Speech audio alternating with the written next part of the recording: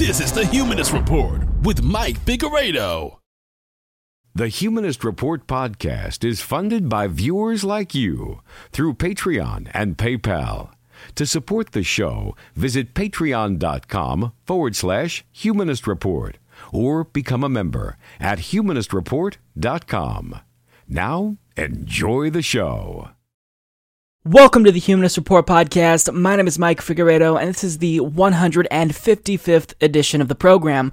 Today is August 9th, and this episode is brought to you by our newest Patreon and PayPal contributors, and that includes Aaron Littman, Bruce Marmee, David Briggs, Frederic Johansson, Jason Borchers, Jason Counselor, Miko, Richard Jones, Rose Gomez, Sebastian Hesse, and Wendy Friedman. So thank you so much to all of these kind individuals. If you'd also like to sign up to support the Humanist Report podcast, you can do so by visiting humanistreport.com/support or check out patreon.com/Humanist Report. So on today's episode, Joe Arpaio became Sacha Baron Cohen's latest victim on Showtime's Who is America? Tommy Lahren demonstrates to all of us who the real snowflakes are, and it's not those of us on the left. A new Politico and Morning Consult poll on the 2020 election excludes Bernie Sanders and pretty much everyone except for Joe Biden. FCC Chairman Ajit Pai finally admits that the FCC, in fact, lied about a DDoS attack. Progressive congressional candidate Kaniela Ing's Democratic primary opponents were secretly co-opted by health industry lobbyists. We'll talk about that, and also a new study from the Australian National University finds that we're on the cusp of passing a climate change threshold that will lead to a runaway global warming effect. Cynthia Nixon slams the Democratic Party's primary rigging and corporatism, and finally on the program, we'll talk about the outcome of the latest round of elections and discuss how progressives fared. So that's what we've got on the agenda for today. I hope you guys stick around and enjoy the program. Politico and Morning Consult recently teamed up for a poll that they conducted in late July with nearly 2,000 registered voters, and they found that former Vice President Joe Biden actually is outperforming Donald Trump in hypothetical 2020 matchups by 7 percentage points. Now, what's the underlying implication when you see a headline like this? I mean, clearly, if Joe Biden is in the title, then obviously he must have performed better than other 2020 presidential contenders, like Bernie Sanders, like Elizabeth Warren, and even Kirsten Gillibrand and Kamala Harris. Now, here's what Politico says about the specific poll. Former Vice President Joe Biden leads President Trump by 7 percentage points in a head-to-head matchup, according to a new Politico Morning Consult poll. The percentage of Democrats who would choose Biden, 80%, was slightly higher than the 78% of Republicans who would vote for the president's re-election. The former vice president who ran for the White House in 1988 and 2008 has been floated as a 2020 contender, and Biden himself has said he's not ruling out a third try. So the overall implication is that since Joe Biden performed so well, 7 points, that's a pretty good lead, right? Since he performed so well in a head-to-head matchup against Donald Trump, then clearly he's got to be the front runner, right? Because if he's the one who is front and center of this article, then he obviously must have outperformed individuals like Bernie Sanders and Elizabeth Warren. However, there's something really peculiar about this poll that I found when I dived into the methodology and really looked at the questioning. This poll excludes Bernie Sanders.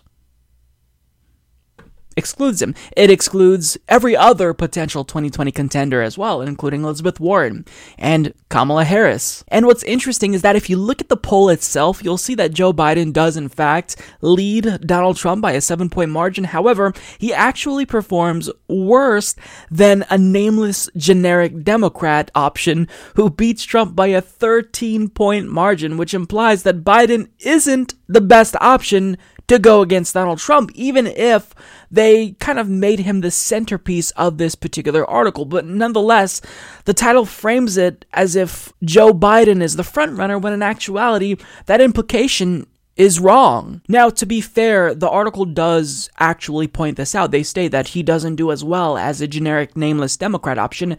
However, the problem is that we live in an age where people look at titles and they draw all the conclusions that they think they need from that title. They don't really dive into the details of articles. We all kind of do this. I'm guilty of this as well. So what's going to happen? Inevitably, the reason why we care about this is because individuals who are trying to shove Joe Biden down our throats, who are trying to make the case for Joe Biden, another corporate establishment Democrat, they're going to share articles like this. Look, if you want to beat Donald Trump, Joe Biden is the man to go up against Donald Trump. But that poll doesn't say how well Bernie Sanders or Elizabeth Warren would perform against Donald Trump.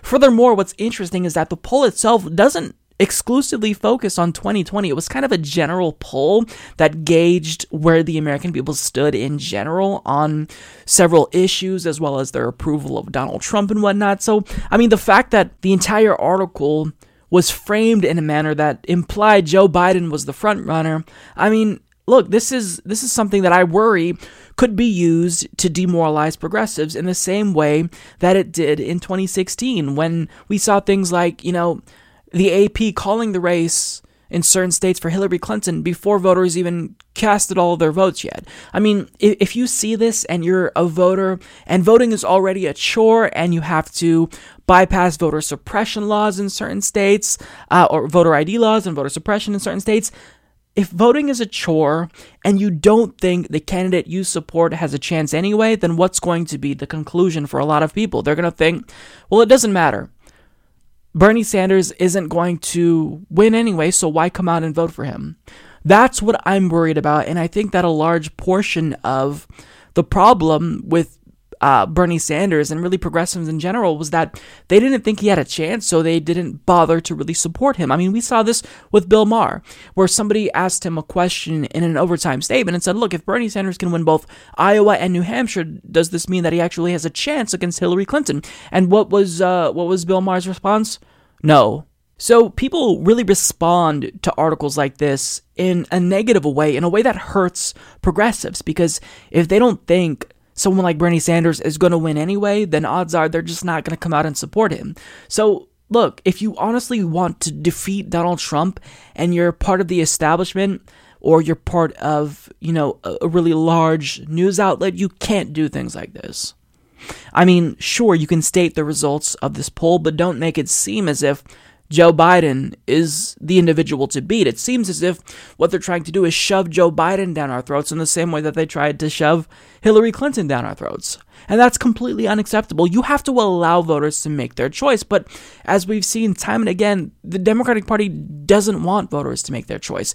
They want to make our choice for us and then tell us, vote for who we've selected, or, you're a Donald Trump sympathizer. You're helping the Republicans. That's what they do, and it's a really sleazy, disingenuous tactic. So, at the end of the day, we do have to be cautious. I would encourage individuals to look at these polls and dive into the methodology, dive into the details, look at the numbers, look at the sample size, look at the margin of error.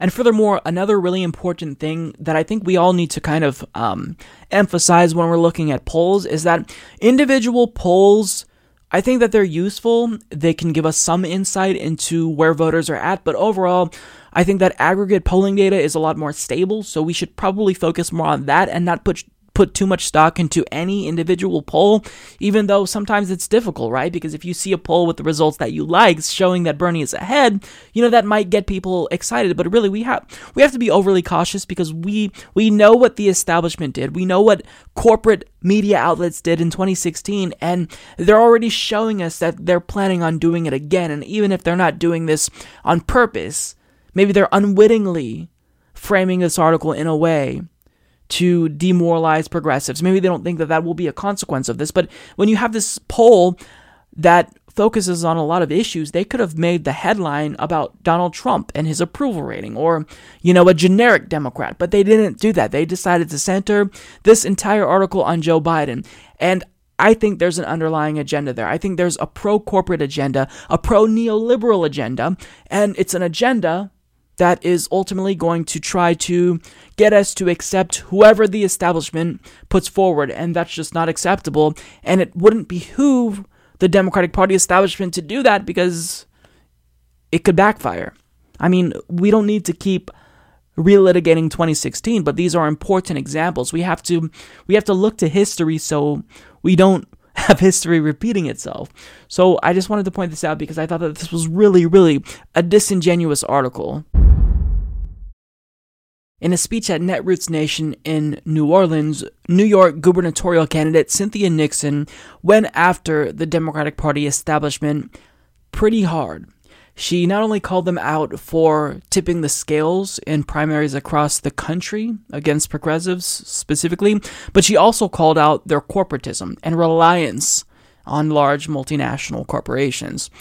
And, I mean, she's really proving to us that she's the real deal. She's using her name recognition to spread this message that we've all been desperately trying to get across to the Democratic Party establishment. Take a look. The Democratic establishment doesn't like primaries. They think challenging incumbents hurts the party. I disagree. I think it helps the party. I think that centrist corporate Democrats hurt the party.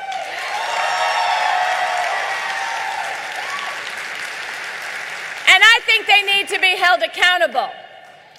And I think the primary is the most effective way to do that. We are witnessing an incredible moment for the progressive movement right now. People are rejecting the status quo and establishment Democrats and a party leadership that is so often whiter and wealthier and more male than the party base. And that is why thousands of progressives all over America are running for office this year. Many of us are women, many of us for the first time. Because we have realized if we want things to change, finally, we are going to have to step up and do it ourselves. And this movement that we are building around the country isn't just about the next election.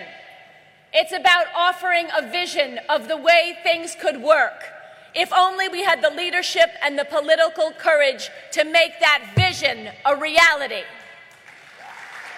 Because it can't just be business as usual anymore. We have to turn the system upside down.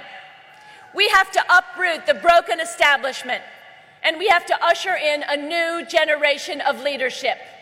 We have to transform the Democratic Party into a vehicle not just for corporations, not just for Wall Street, but a vehicle for all working people in this country. And I'm tired of a Democratic establishment that meddles in primaries, that puts their thumb on the scale, that picks candidates based on nothing more than their ability to fundraise from big donors. I am tired of a Democratic establishment that warns candidates not to run on single-payer health care, that tells us we have to stop talking about abolishing ICE because it doesn't poll well.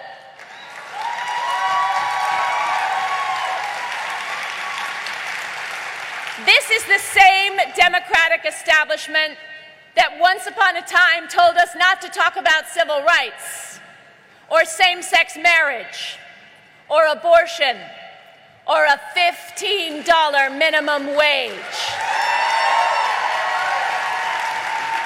This is the same Democratic establishment that says we can't win with candidates like Alexandria Ocasio-Cortez because she's too far to the left. I have to say to them, please, please. Maybe you have forgotten, but I haven't forgotten, and the people in this room haven't forgotten what happened in 2016. A lack of moderation was not the problem. We tried it their way, and we lost to a racist extremist. If Democrats are going to win this year, it is not enough to just be better than Donald Trump.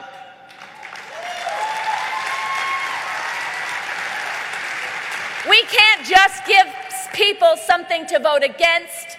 We have to give them something that they want to show up and vote for.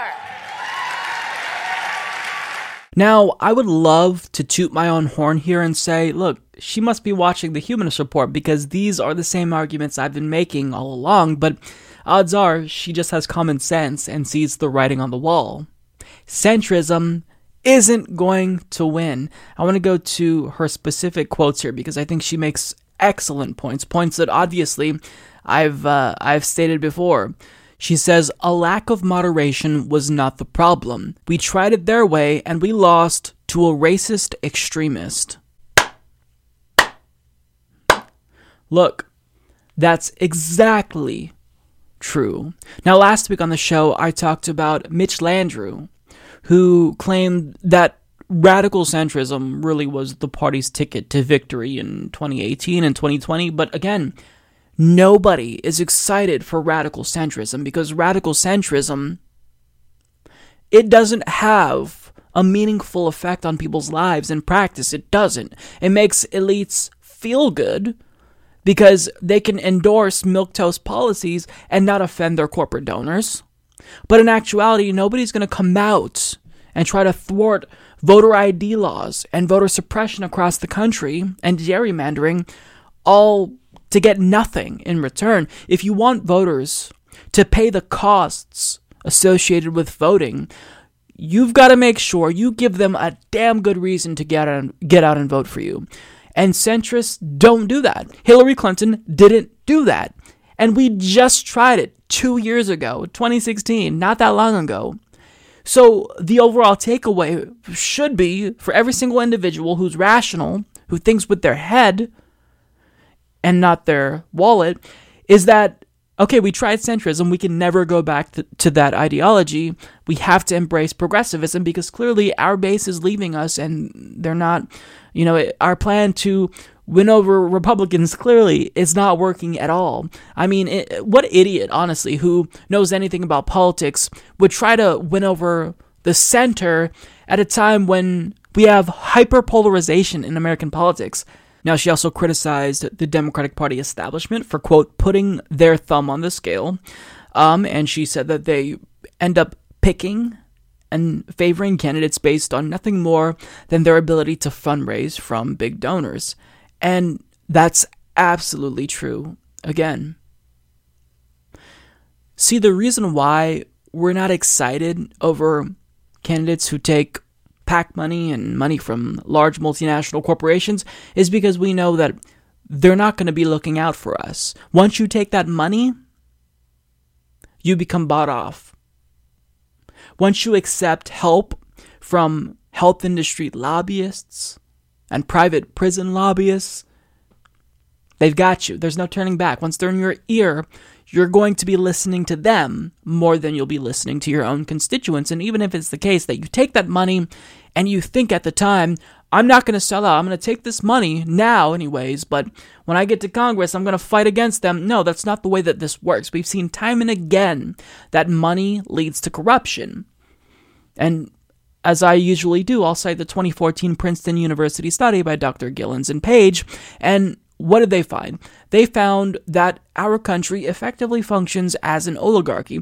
Well, when you look at policy outcomes preferred by normal Americans and juxtapose that with elites and business interests, you'll see that normal citizens have a statistically insignificant impact on policy outcomes, whereas elites and special interests, they actually do have a huge influence on policy outcomes. Now, can you guess why that is? It's because they're bankrolling these candidates. They're making their electoral success more likely by funding them.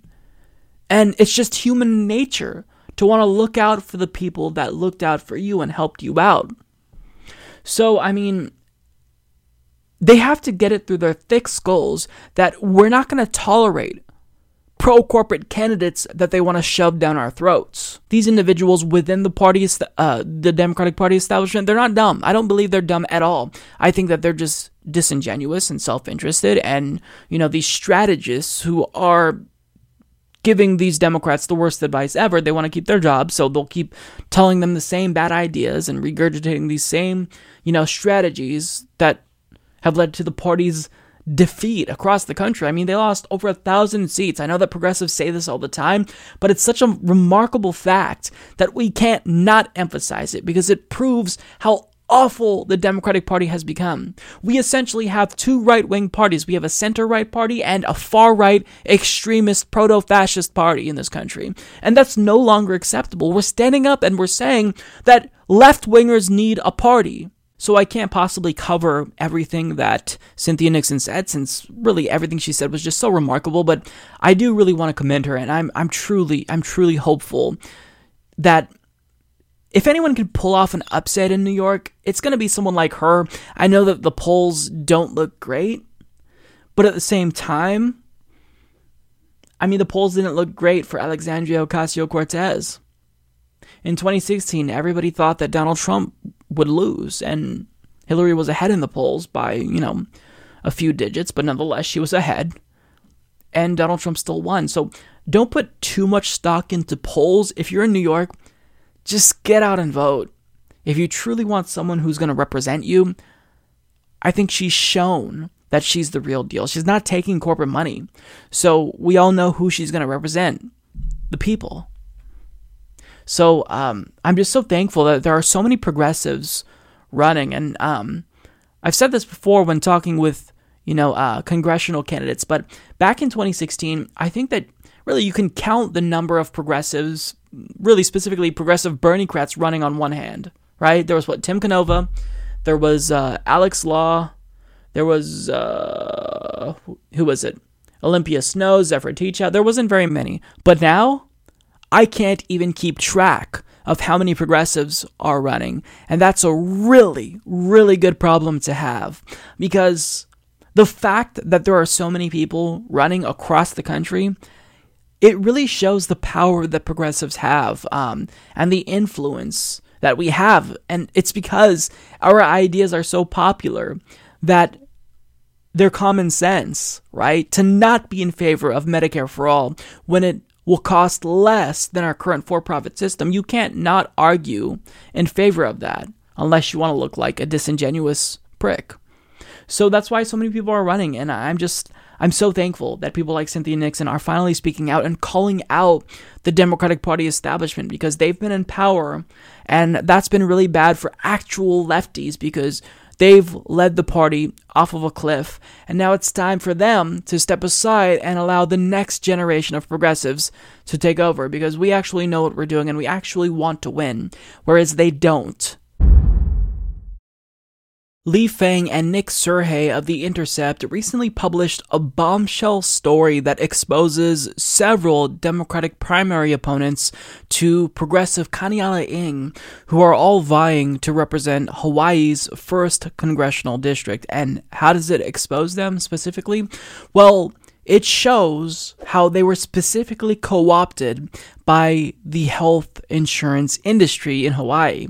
And it is absolutely nauseating. So getting to the details here, Hawaii's 1st district seat, which was vacated by incumbent Democratic Representative Colleen Hanabusa, who is running for governor, has attracted 6 serious candidates to the Democratic primary in this reliably blue district. According to documents obtained by The Intercept, at least 3 of the candidates took time out from their schedules to talk to a consultant dispatched by the Healthcare Leadership Council, a lobbying group that seeks to advance the goals of the largest players in the private healthcare industry. Now, the 1st district candidates working with the Healthcare Leadership Council, former State Senator Donna Mercado Kim, Hawaii Lieutenant Governor Doug Chin, and Honolulu City Council member Ernest Martin, are taking heat from their opponents for talking to an industry-friendly group, even as public opinion is increasingly rallying to positions opposed by giant healthcare companies.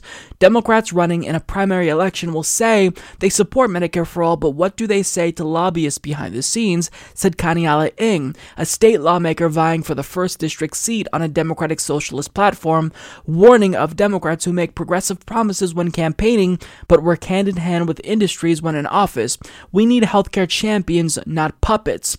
One of the leading candidates has campaigned on a promise to crack down on overpriced pharmaceuticals and promote single-payer healthcare, but told the consultant dispatched by the Healthcare Leadership Council that he would maintain drug industry-friendly pricing policies and views Medicare for All with skepticism. The council, which spends over $5 million a year on industry advocacy and brings together chief executives of major health corporations, represents an array of health industries including insurers, hospitals, drug makers, medical device manufacturers, pharmacies, health product distributors, and information technology companies. So these are wolves in sheep's clothing. We have one individual saying explicitly that he supports Medicare for All, but behind closed doors, he's telling these healthcare lobbyists, I'm actually skeptical about Medicare for All. And furthermore, I would make sure that we don't do anything about overpriced prescription drugs. What a disgusting, self-serving individual who is literally lying to people to get elected. I mean, if you know that you can't really make it through a Democratic primary without unequivocally endorsing Medicare for All, what are they doing? Instead of actually adopting that position and firmly believing it, they're not really going to fight for it. How despicable, how disgusting is that? This is why I always say you've got to follow the money, right? If somebody says that they support Medicare for All, you can't really believe them if they're taking money from pharmaceutical companies or health industry lobbyists, because at the end of the day, they're always going to fight for the individual who helps get them elected or who they think helps them to get elected. And that's the individuals who are bankrolling their campaigns. So this is nothing more than co-optation. It's nothing more than corruption. And I'm really glad that there's someone in the race like Kaniela Ing who has the guts to call them out, because this is despicable. He called them puppets, and he's absolutely right. They are nothing more than puppets, and this is something that we're going to have to become increasingly aware of, because when you look at DNC Chairman Tom Perez, he's clearly co-opted the language that progressives use when talking about issues like Medicare for All. When he talks about healthcare, he says, we believe as Democrats that healthcare is a right and not a privilege. But if you ask him, do you believe that healthcare should be free at the point of delivery? He dodges the question. So they're saying that they think healthcare is a right. Other Democrats, who are corporate Democrats who are currently running for Congress, are saying this as well. But in actuality, they just believe access to healthcare is a right. So since they believe in access to healthcare, which I don't even know what that means, since they say that, I think that semantically they have enough wiggle room to where they can kind of say, well, look, since I think access to healthcare is a right, it's a right. Healthcare is a right. You know, they make that logical jump when they don't have the credibility needed to make that logical jump. So when I saw this, I was honestly disturbed, because individuals in this country currently who don't have health insurance, if they have a medical emergency, we all know what happens to them. They die or they go bankrupt. And these people who are running for Congress to represent their constituents are perfectly fine with people dying or going bankrupt or not being able to afford their prescription drugs, all because they want to appease these rich health industry lobbyists and pharmaceutical companies who profit off of fucking us over, who profit off of ripping off Americans. I mean, it really doesn't get any more despicable than that. It doesn't. I would actually take this a step further and say that what they're doing here in lying to constituents, it's actually more disgusting than Republicans. They're worse than Republicans, right? Because at least Republicans tell us, I don't believe in expanding healthcare. In fact, we want to repeal Obamacare, so they want to fuck you over more, right? But they'll tell you that. These Democrats are saying, vote for me, I support Medicare for all, but behind closed doors, they're promising health industry lobbyists, this particular lobbying firm who spends $5 million a year, that they're not with us. They're with them. It's absolutely despicable. Now, I do want to state that I actually interviewed Kaniela Ing last week, and he spoke out against this, and he explained how the Healthcare Leadership Council actually tried to reach out to him as well, but he was the only candidate principled enough to reject what they were trying to offer him, because it's really easy to become corrupted if winning requires you to take a large amount of money from sometimes despicable characters, but he stayed principled and he rejected their money because he actually truly believes in Medicare for all. He believes that healthcare should be free at the point of delivery, and that's really, really important. Now, I wish I could show you the interview that I did with him, but unfortunately, there were some technical difficulties and I was not able to export that file out. So I was so disappointed because it was a fantastic interview, and Kaniela Ing is actually one of the progressives that I'm the most excited for, because when I talked to him, we talked about really progressive issues, canceling student loan debt. We talked about universal basic income, which he supports. So I couldn't wait for you guys to see it, and then of course, it gets fucked up because when it comes to technical difficulties on the show, I've had every single one of them possible lately, so I was really disappointed, but I still, the overall goal in interviewing people like Kaniela Ing is to let you know that these are very progressive candidates who want, need, and deserve your support, quite frankly. So, I'm not going to end this without making a pitch for Kaniela Ing. If you can support him, visit his website, and do what you can to get the word out, because this is someone who really is the real deal. If you want a true progressive that actually will fight for Medicare for all, you're not going to find a better ally than someone who rejected potentially thousands of dollars in support from health industry lobbyists. You're not going to get a better ally than that. He is truly principled. So I still do want to get the word out, and I will leave you with this video, which is an ad produced by the people who made the great ad from Ocasio-Cortez, and this really shows what Kaniela Ing is all about, and I'm a true believer, so if you can, support him and enjoy. Every month, I pay 60% of my income just for rent and student loans. If you're making under $93,000 a year in Hawaii, then you're considered low income. When I was 11, my father passed away. I worked in the pineapple fields to help my mom pay the bills, and later at Walmart and hotels to pay my own. Most of my classmates, my best friends, moved to the mainland, unable to afford life here in Hawaii. We're surrounded by military bases spending trillions of dollars waging for-profit wars, but we have an affordable housing crisis. Our children are moving away, and healthcare is somehow a luxury.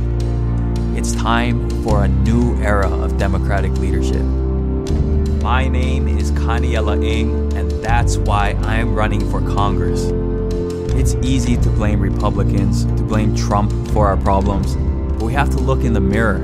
Who controls our state? Who's controlling our party? The people of Hawaii demand housing for all, Medicare for all, a Green New Deal, free college and student debt cancellation now.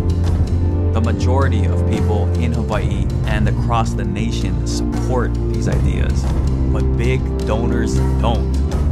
I'm the only candidate in this race who isn't taking corporate money. As a kid, I remember my grandma telling me stories of my ancestors, how they preserved our environment and took care of each other. She told me how our people were exploited by colonizers and forced to work on plantations. The people of Hawaii have come together and risen up before, and we can do it again. If my great-grandparents didn't stand up to the corporate establishment of their time, I would still be on the plantation. It's time for us to stand up, not just to leave a better future for our children or our grandchildren, but to live a better life ourselves. A Hawaii for the many is possible, but no one will give it to us. We have to take it together. Vote Kaniela Saito Ing on August 11th.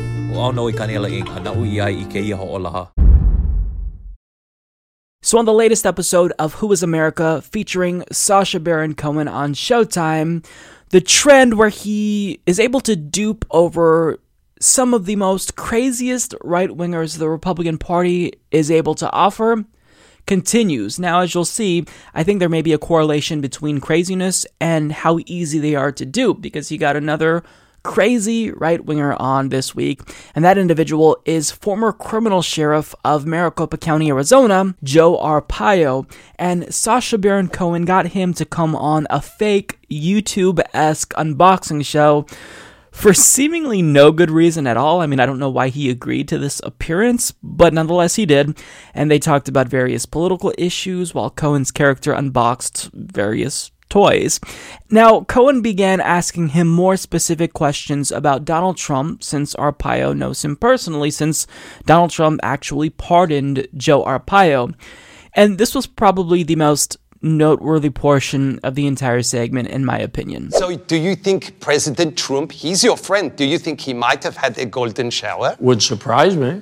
Oh, I would love to have a golden shower. Do you think there's any way you could get President Trump to give me a golden shower? In Finland? Or in America, in Washington, in the White House? I'll tell you one thing. If he sees this, and the way you're speaking, he's going to like you because you think like he thinks. My first job was a hand job from my mother, and it was newspapers. What was your first hand job? So let me say this, me, whatever I did in my life, I always did that extra. It gets me in trouble sometimes. You wanted to give the best hand job possible. Extra sometimes. Oh, so if Donald Trump calls you up after this and says, Sheriff Joe, I want to offer you an amazing blowjob, would you say yes? I may have to say yes. So, since I showed you the clip, there's about a 99% chance that this video gets demonetized, but nonetheless, I still wanted to talk about it because I think that that was great. So look, I don't think that there's much merit to the Trump golden shower theory, but nonetheless, I thought it was hilarious how Sacha Baron Cohen got Joe Arpaio to agree to these really absurd things, and he didn't pick up on the sexual innuendo. And some additional comments here that stood out to me. Cohen said, "You wanted to give the best hand job possible," and Arpaio responded by saying, "Extra sometimes." Now, Cohen said, "So if Donald Trump calls you up after this and says, Sheriff Joe, I want to offer you an amazing blowjob, would you say yes?" And Joe said, "I may have to say yes." So now, to give you some additional context, because I couldn't show you the full clip, it's relatively long, I'll link to it down below so you can watch it and get the full context. When Sacha Baron Cohen's character was talking to Joe Arpaio about hand jobs and blowjobs, he primed him to think about these things in the context of actual jobs. But here's why I think Joe agreed to those things overall, even if Sacha Baron Cohen primed him to think of blowjobs and and hand jobs as career opportunities.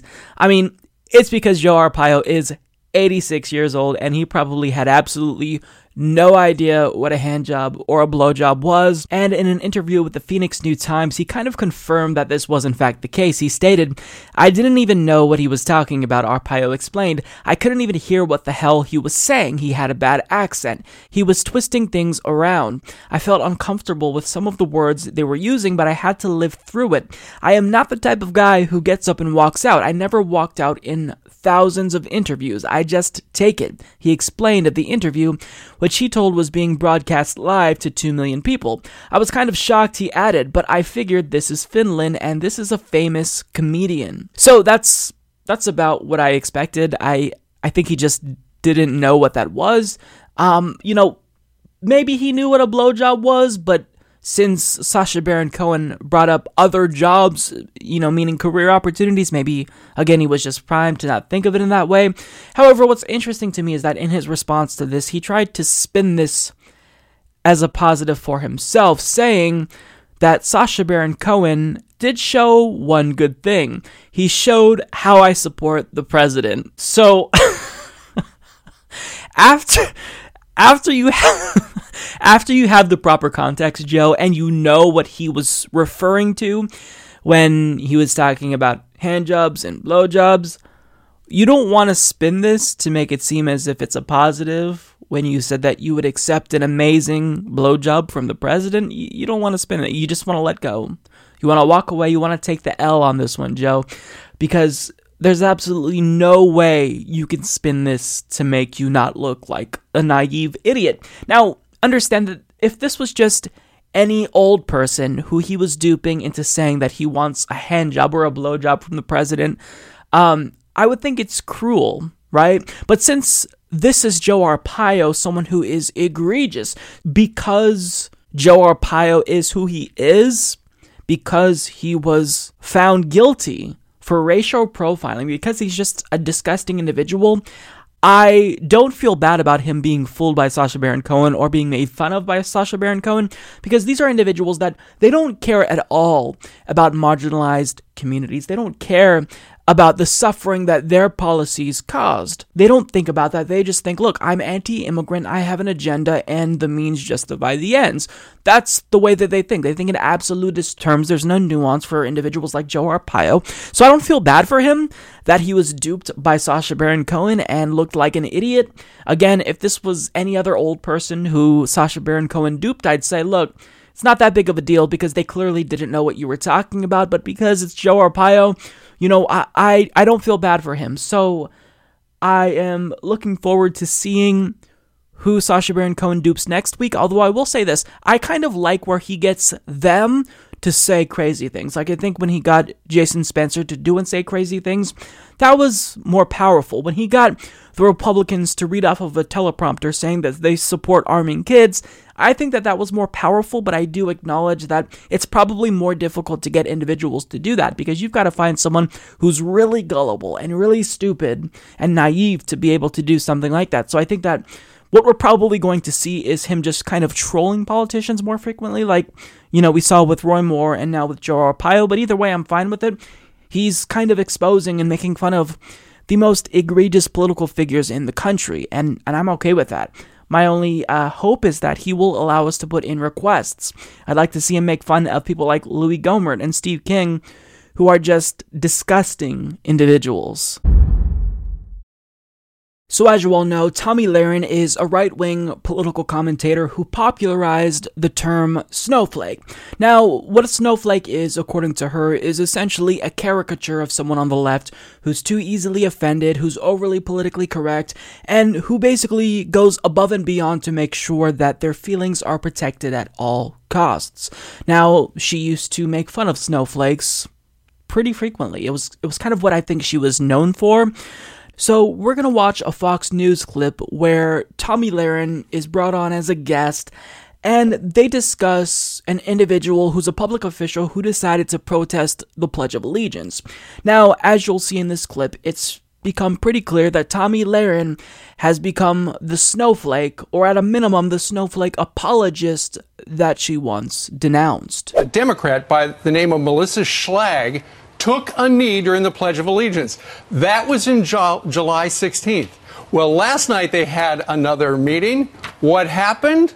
Let's take you back to Haddam, Connecticut.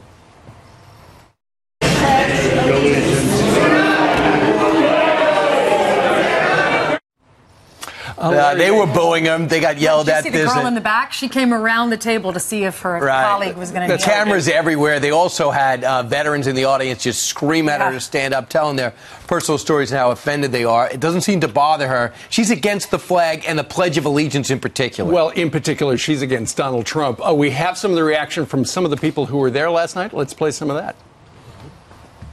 What are you thinking when you kneel down to the sacred Pledge of Allegiance, that what those people died for gives you the right to do that and disrespect them? I think it was great. I wholeheartedly respect your right to protest. If that's what you would like to do that on your own time. Kneel and turn your back on that flag. You turned it on half of this town.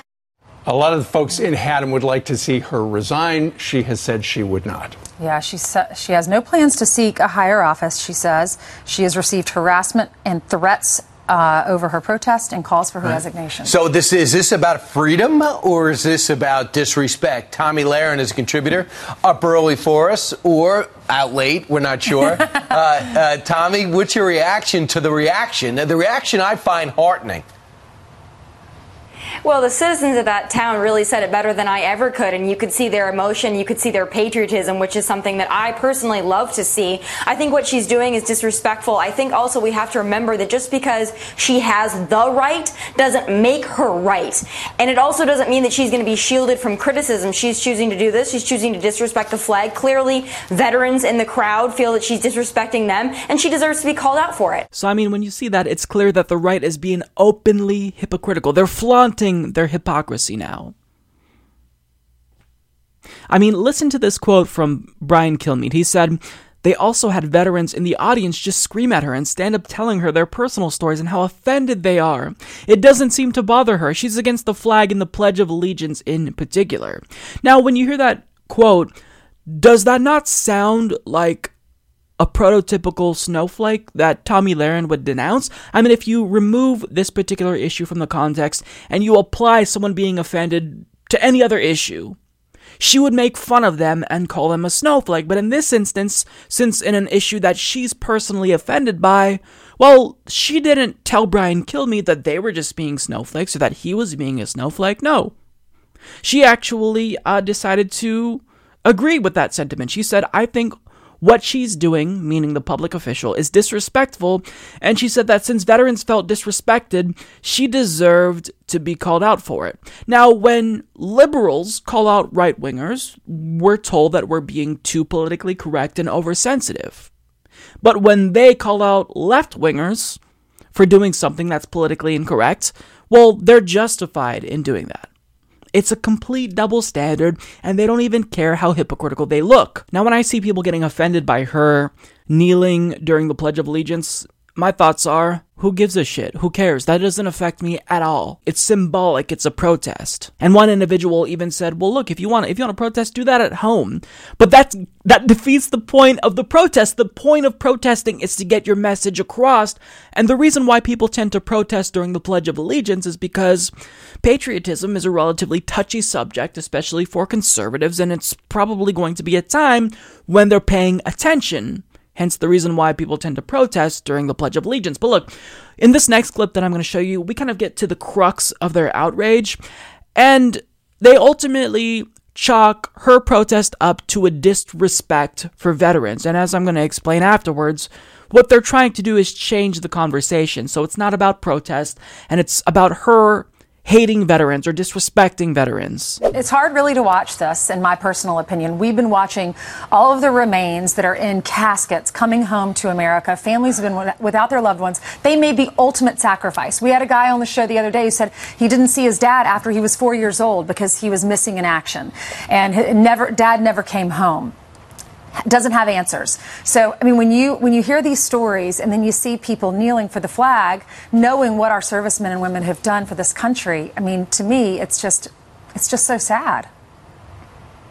It's sad and it's really disheartening. I think you hit the nail on the head there, because we have so many Americans that have fought and died for this country. And it just shows that there are some, usually on the Democratic side of the aisle, that their disdain for this president is greater than their love for this country. And I think we need to remember that whatever their issue is with this president, whatever their issue is with this administration or Republicans or Trump supporters, it shouldn't trump, if you will, their love of this country and their respect for those who have fought and died for this country. Why that has become something the Democrats have embraced is beyond me. I don't understand it. Why is patriotism not something that all Americans believe in? You can dislike this president and his administration. You can also use the other 23 hours and 58 minutes in the day to show that disdain for this president and this administration. You don't have to use the anthem. You don't have to use the Pledge of Allegiance. So that to me was so disingenuous, because clearly she was creating a straw man of her opponent's argument. She didn't care to figure out why this individual was actually protesting during the pledge. She just applied what she thought the protest was about, and she chalked it up to her disrespecting the troops.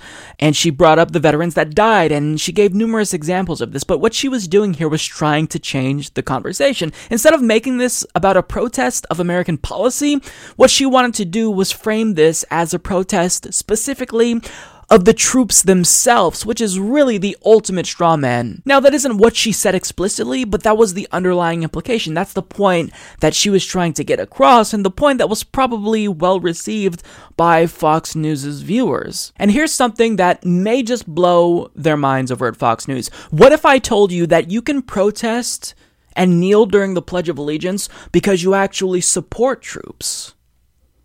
I know, shocker, right? What if your protest during the Pledge of Allegiance is specifically due to your aversion to war and U.S. imperialism, and you don't agree that we should keep sending American troops overseas to die in never-ending unnecessary wars for no good reason whatsoever? What if she was protesting in favor of the troops? That would be incredibly justifiable. And think about this. If you believe our veterans fought and died for our freedom, wouldn't the next logical assumption be that that freedom is also extended to our right to protest the flag? I mean, the logic doesn't even make sense by their own standards. It wouldn't make sense for a veteran to say, look, I went overseas, I fought for your freedom, but that freedom ends at your right to protest the flag. That's a freedom that I didn't fight for. I mean, their argument doesn't make sense. They don't have an argument, which is why they have to strawman, and they have to try to tug on the heartstrings of their viewers in order to cultivate sympathy for their bullshit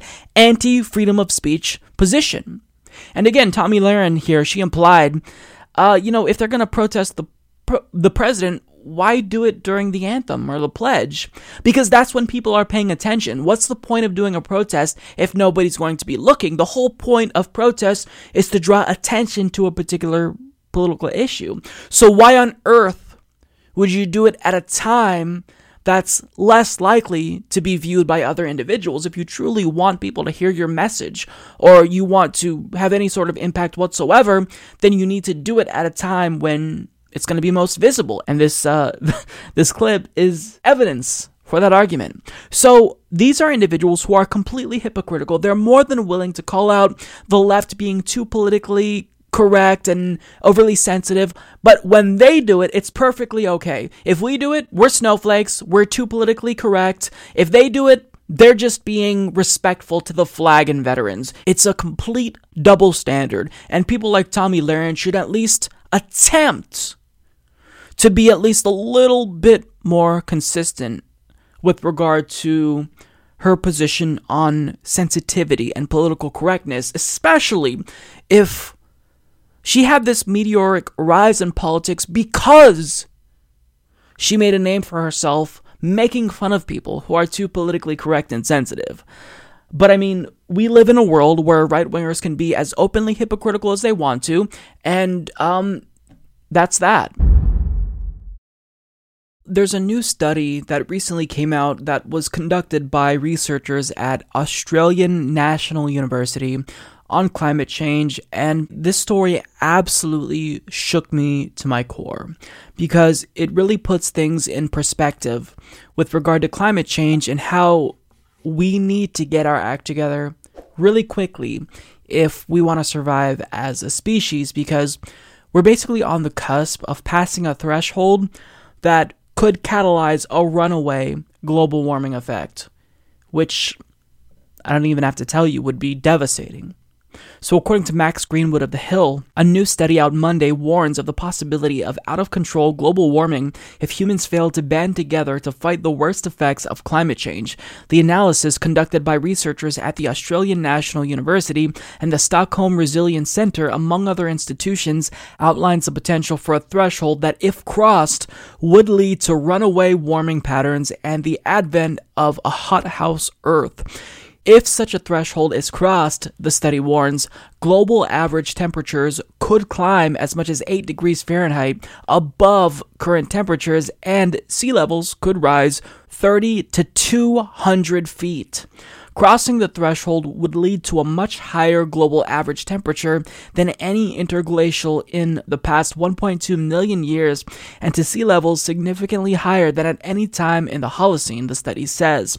Even if every country that signed on to the Paris Climate Agreement meets its obligations under the pact and limits the global temperature increase to 3.6 degrees Fahrenheit, runaway global warming could still be a threat, the newspaper reports. The study says that mitigating that risk risk would require collective global action, including a drastic transformation of social values and the pursuit of new technology. This is honestly, like, I don't know if I have the words to express just how depressing this really is. The thought of a runaway warming effect on the planet. I mean, how many species are already going to go extinct due to climate change? But if there's a runaway effect where it gets hotter and hotter and hotter, I mean, what do we do? The thought of climate change catalyzing wars for water in the Middle East, in North Africa, it's so terrifying. We've gotten to this point as a society where we don't just put profits over people, but we put profits over people and the planet. We don't care. The oligarchs who are currently in power don't really have to care about the consequences of climate change because, let's face it, they're older, right? They've reached the ends of their lives and they're not going to see the consequences come to fruition in a way that will really affect them. Because, I mean, if you're not ignorant and you're paying attention, then you can see how climate change is already having an impact. We're already seeing the consequences. We're seeing extreme weather patterns, hotter averages every single year. But since, there's no really extreme consequences, since, parts of Florida aren't underwater yet, they can kind of turn a blind eye to it. And also, if you're really wealthy, you're kind of shielded from the consequences of, these types of catastrophes that normal Americans otherwise have to deal with. So I honestly, I don't know that Americans or really humans can come together to fight off the threat of climate change. I think there's going to be a point where, as a species, we're no longer going to be able to just brush it aside. We're all going to have to come together. But my worry is when we all do come together, inevitably, I think, will that point be too late? And increasingly, the answer to that question is seemingly yes, it will be too late. So I've kind of been an advocate for not just tackling climate change mitigation, but adaptation as well. Because if we're not talking about adaptation, then we're not really having, or if we're not including adaptation in our discussions about climate change, then I don't think we're having a fully constructive conversation, because consequences will result from climate change. We're already seeing it. So we need to equip ourselves with the knowledge and capacity to adapt to what will inevitably cause mass chaos across the world. But just nobody's priorities are in order, and also individuals who care about climate change, the working class, they're so bogged down with low wages and working longer hours that it's difficult for people to even muster the energy to support it. It's all going downhill. Right? That's kind of the sense that I got when I read this article. Shit's hitting the fan, everything's going downhill, and it looks as though the human species isn't going to be able to get its shit together. And look, there's been times when we've come together. When there was the hole in the ozone layer. We had the Montreal Protocol. Everyone came together. Now, part of that was because businesses decided to align their interests with that of individuals who are concerned, knowing that there would be regulation ultimately. But businesses nowadays, they're kind of not really willing to adapt quick enough. And furthermore, politicians who are beholden to the industries that pollute the most, well, what are they doing? They're not doing anything. They're still subsidizing big oil. We're not being honest with ourselves about the things that are increasing greenhouse gas emissions. And that includes factory farming. That includes a bevy of things that average Americans alone can't tackle, that we need government and world leaders to fight for us on. But it's just, I don't know. It's a really scary time, right? This should be an exciting time for human beings, since we're seeing all these technological advances and whatnot. We all have basically all the information available at our fingertips with cell phones. But then we had this looming threat of climate change. which is just, it's utterly horrifying. And I like to try to end these videos, with an overall takeaway, but I don't have an overall takeaway. I don't have the right words to describe what needs to be done.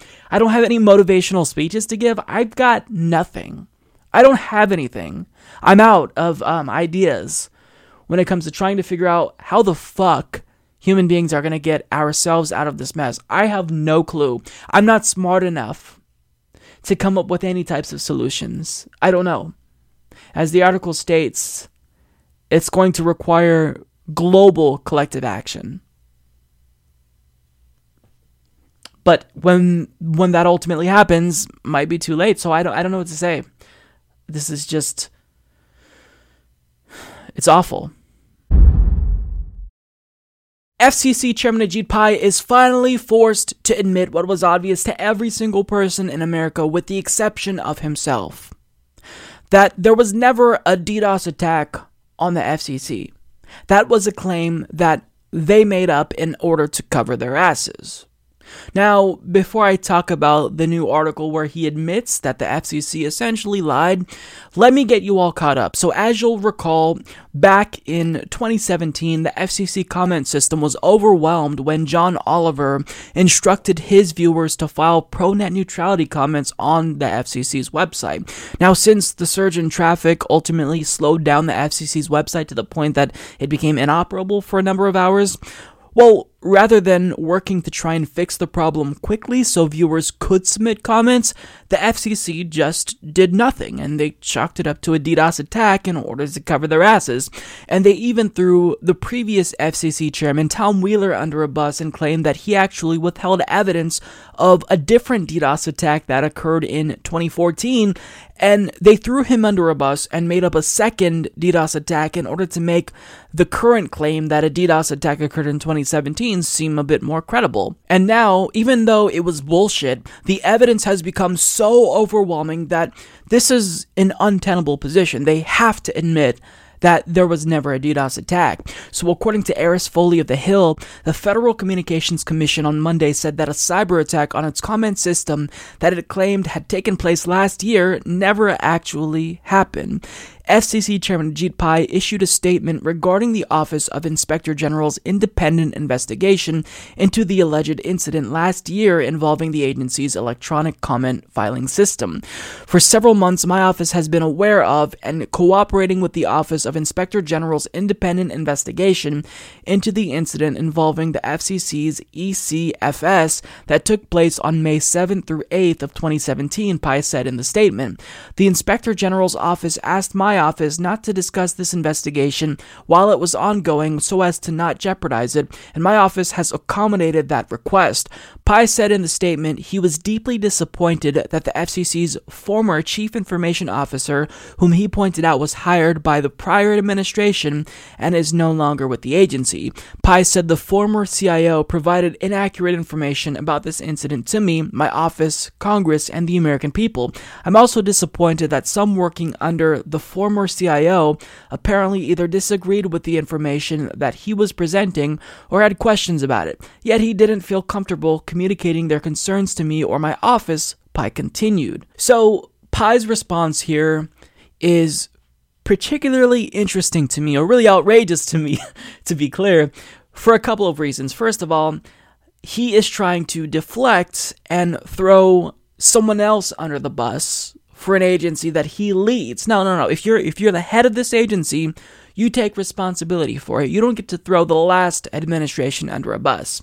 So that's kind of the first thing. It's a sleazy tactic that anyone could have predicted that Ajit Pai would do if he was caught.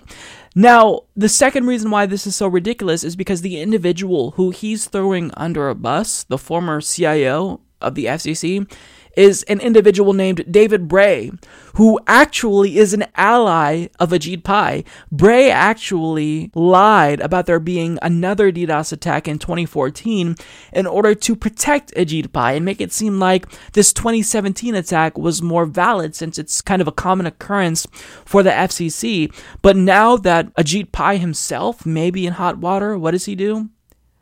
He throws his own friend under a bus in order to cover his own ass.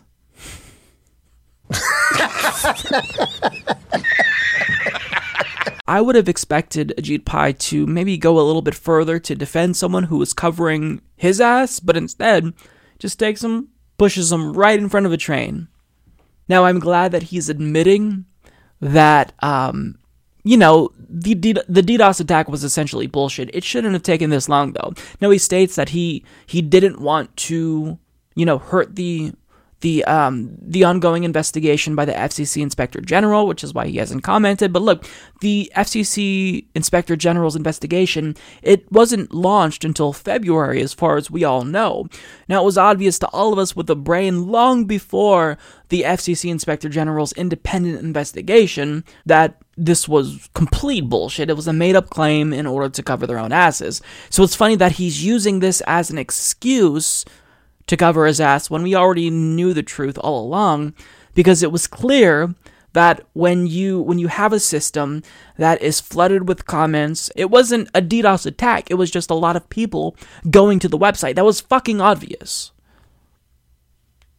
But because he didn't want those individuals filing pro-net neutrality comments, what did he do? He probably instructed individuals within the FCC to just kind of back off, don't fix it right away. Let them not be able to post their comments, and then we'll claim it was a DDoS attack, and that should help us cover our asses if anybody asks any questions as to why we weren't trying to allow for people to have their voices heard. I mean, it's despicable. Anything that he does is always at the behest of internet service providers. He is in bed with the large multi-billion-dollar companies that he's supposed to be regulating. I mean, this guy is as corrupt and sleazy as it gets in American politics. I mean, Donald Trump talked about draining the swamp when he was elected, and this guy is the swamp. He's the swampiest swamp monster imaginable currently in Washington, D.C. I think that since Scott Pruitt resigned, it's clear that Ajit Pai is officially the most corrupt individual in Washington. That's clear. Direct collusion between him and internet service providers. Numerous instances of this occurring, everything from him speaking at Verizon's headquarters a week before he repeals net neutrality, to him laughing with telecom lobbyists about he's a shill for the industry and how the industry has infiltrated the FCC. I mean, this guy, he's a joke. He's as corrupt as they get. So I'm glad that little by little, he's becoming exposed. But it's not enough, I think, to get him impeached, even though I believe if lawmakers wanted to impeach him, they probably have more than enough to do it. But according to them, since they haven't acted, it's not enough to impeach him. I wish that they would take action, because this is someone who's very corrupt. And I have no doubt that someone who is maybe equally corrupt will take his place, like Mike O'Reilly, who's an FCC commissioner. But the point is that individuals in power don't get shielded from consequences when they commit crimes. Since he's been overtly corrupt, I think it's only reasonable that we talk about impeachment, and it's just not happening, which is a little bit frustrating. But I am happy that Democrats are on the correct side of this issue. But I mean, at the end of the day, he's still winning. Net neutrality is repealed, and it's most likely going to be the case that the House will not vote to nullify the FCC's repeal of net neutrality, because there's just not enough votes. So it's really frustrating, and little by little, I am losing hope when it comes to net neutrality, because as time goes on, it's going to get a lot more difficult for us to win back net neutrality. So hopefully states will take action, and we've all got to continue doing what we can to exert pressure on lawmakers. Well, as you all know, there's been a ton of different Democratic primaries that have taken place across the country in numerous states. And as you can see here, I've got multiple Justice Democrats who had races today, some pretty big names in progressive politics right now. And I don't have the results for every single race just yet, but we have enough to at least gauge whether or not tonight was a success or not. And overall, with the preliminary results that we have, even though some are still coming in, it was a pretty bad night, admittedly so. That's not to say that there weren't some victories here and there, but for the most part, there were some pretty big blows. So, because I like to end things on a positive note, let's start with the bad news first. So first of all, when it comes to Michigan's gubernatorial race, with 79.6% of precincts reporting Gretchen Whitmer, the corporate Democrat, defeated Abdul El-Sayed, and she received 51.9% of the vote to his 31.5%, and Shri Thanadar, which is basically just the lying fake progressive, came in third with 16.6% of the vote. Now, this is very disappointing. Bernie Sanders, Ocasio-Cortez, they came out to stump for Abdul El-Sayed. He was a staunch progressive, and he was within striking distance, according to polls. I think he was just 7 points behind, and he ended up losing by about a 20-point margin. So this one is really the biggest defeat, because if he would have pulled off an upset here, it would have been huge. It would have been another Ocasio-Cortez situation and would have made national headlines. And needless to say, I'm pretty disappointed with the outcome here. People in Michigan, they could have had someone who genuinely cared about representing them, who would have fought for state-run Medicare for all, but instead they opted for someone who was backed by the establishment who takes corporate money. So that's really, really disappointing. Abdul El-Sayed was one of the best progressives, and he lost. So I know that this won't be the last that we see of him, but this is a gut punch. Let's be real. This is really tough. Now, when it comes to the race with Cori Bush, another Justice Democrat, I've had her on the program, and this is in Missouri's 1st congressional district. With 92% reporting, Lacey Clay has defeated her 57.1% to 36.3%. Now, Ocasio-Cortez did a lot to give her a boost towards the end of her campaign. As soon as Ocasio-Cortez won, she was stumping for Cori Bush, so it seemed more likely that Cori Bush could have pulled off an upset. And Lacey Clay is someone who is a corporate Democrat, and he has been attacking Ocasio-Cortez because she had the audacity to endorse Cori Bush. So the fact that that one was another loss for us, that one hurt, because I was really watching Cori Bush. There's something really special about her, and she really is a progressive leader. And to have her lose, again, really disappointing. So let's move on. Getting to Washington State. Now, a little bit of context. Washington State has jungle primaries. It's kind of like California's primary system, where the top 2 vote getters in either party heads to a runoff. So you could have 2 Democrats, you could have 2 Republicans, you could have a Democrat and a Republican. So all that progressive Democrats in this state needed to do was come in second, and they would advance to the general election in November. So there were 3 progressive Democrats running. There was Sarah Smith, Dorothy Gasquet, and Tamborine Borelli. So when it comes to Tamborine Borelli, she was running as an independent against Denny Heck, and she was challenging him because, 1, he's a corporate Democrat, and 2, he refused to actually represent his constituents and won't even co-sponsor H.R. 676, the Medicare for All bill. So in that race, District 10 of Washington, with 69% of precincts reporting, Denny Heck comes in first with 59.7%, and Republican Joseph Rumbles came in second with 31.4%, although Tamborine Borelli, she did come in third with 4.6% of the vote, which is actually pretty high, considering she decided to run outside of the Democratic Party, which is really bold of her. It's certainly brave, and I commend her for it, but she ran a fantastic campaign. Again, another phenomenal progressive that I hope to hear more from. And when it comes to Dorothy Gasquet, with 100% of precincts reporting, she unfortunately did not make it to the runoff. She came in 5th place with 4% of the vote, which is another gut punch. So I know I said that there's some good news. We'll get to it, but it's a tough night so far. Now, there's a teeny tiny shred of hope in Washington's 9th district with Sarah Smith. Now, by the time you see this, that may change. Either all hope is lost, or we're still hanging on. But with 62% of precincts reporting, Adam Smith, her corporate Democrat opponent, is currently in first with 50.3% of the vote, and Republican Doug Baser is currently in second with 26.6%, and Sarah Smith is in a close third with 23.2% of the vote. So she's so close. And if she can hang on, she could advance to the runoff and then still continue to challenge Adam Smith.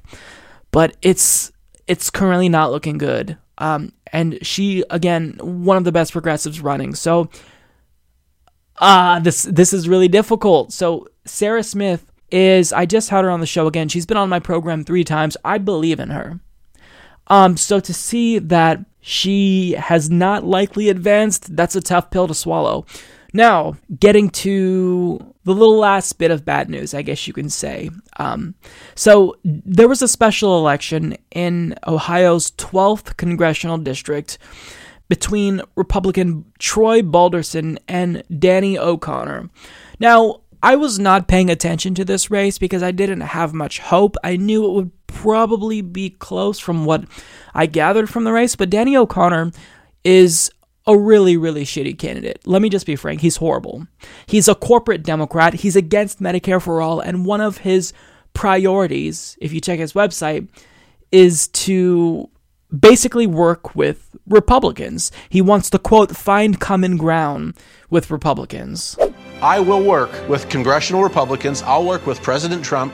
I'll work with congressional Democrats if folks will sit down and be serious and commit to rebuilding this country so that people who are ready to go to work have the opportunity to do that. We have a chance to send a message, not about partisanship, but about pragmatism. That's what's at stake. I'm Danny O'Connor, and I approve this message. And with 100% of precincts reporting, even if he was a shitty candidate, he did pretty well, even though he ultimately lost. He was narrowly defeated by Republican Troy Balderson, and this race was so close that Troy Balderson only had 1,754 more votes. But as you can see there's a Green Party candidate who got 1,100 votes, and if you check Twitter, he's already being blamed as a spoiler, even though the math doesn't add up. But I think it's clear that Danny was just a pretty shitty milquetoast candidate. I think this is another one of those instances where the Democrat didn't excite voters, and just a little bit more excitement. And he could have pulled it off, but he was a shitty candidate, awful candidate. So that's not surprising, but it's still bad news nonetheless, because I'll take a corporate Democrat over a Republican, but I'm not going to be excited or enthusiastic even a little bit. So now that we have all the horrible, horrible bad news out of the way, there is some good news. There's some pretty big wins to hang on to. So when it comes to the state of Missouri, they actually became the first state in the country to vote to repeal an anti-union right-to-work law. This is fantastic news. When you put the policies up for a vote, or you go issue, by and large, voters are progressive, and this it proves our point even further. So great news there. Now, when it comes to candidates, so James Thompson, running in the 4th Congressional District of Kansas, with 100% of precincts reporting, he actually defeated Laura Lombard in a landslide victory, 65.3% to 34.7%. Now, he ran before as a progressive. I was very enthusiastic about his campaign. He ran again, got the backing of Bernie Sanders, Ocasio-Cortez, Justice Democrats, Brand New Congress, and he pulled it off. This is great news. This is a very strong firebrand progressive. So take this win. This is important. Another win in the 3rd Congressional District of Kansas with 21% of precincts reporting. It's still early, but Brent Welder is leading Sharice Davids by 6 points. So this is good news. Again, with 21% of precincts reporting, we do have to be cautiously optimistic, but for the most part, looks like he's going to pull through here. Now, a surprise upset in the state of Michigan in Congressional District 13, which is a special election to fill John Conyers' seat. With 85% of precincts reporting, Justice Democrat Rashida Tlaib is currently leading. So we don't know for sure if she's going to pull this off, but it's very, very likely that she is on the path to an upset. So by and large, we lost a lot of progressives, but at the same time, not all is lost. There's some good news. Certainly wasn't as good of a night as the June 26th primary was, of course, when we had Emily Sirota, Ben Jealous, Ocasio-Cortez all win, but at the same time, it was still, we had some good wins tonight, right? But we lost a lot of good progressives. And let me just say this, to all of these progressives, they ran phenomenal campaigns. And I also want to extend another thank you to not just them, but all of their volunteers, because we talk about how wonderful these candidates are, and really they wouldn't attract volunteers if they weren't such outstanding candidates, but their volunteers are working tirelessly for all of us. They're knocking on doors every single day. They're phone banking every single day, and we don't even know their names to thank them. So to all of the volunteers of Sarah Smith, Dorothy Gasquet, Abdul El Sayed, Cori Bush, anyone else, you all make progressive victories possible, and you should really be proud. Hold your head up high. Don't think that you did anything to lose, or that you didn't work hard enough.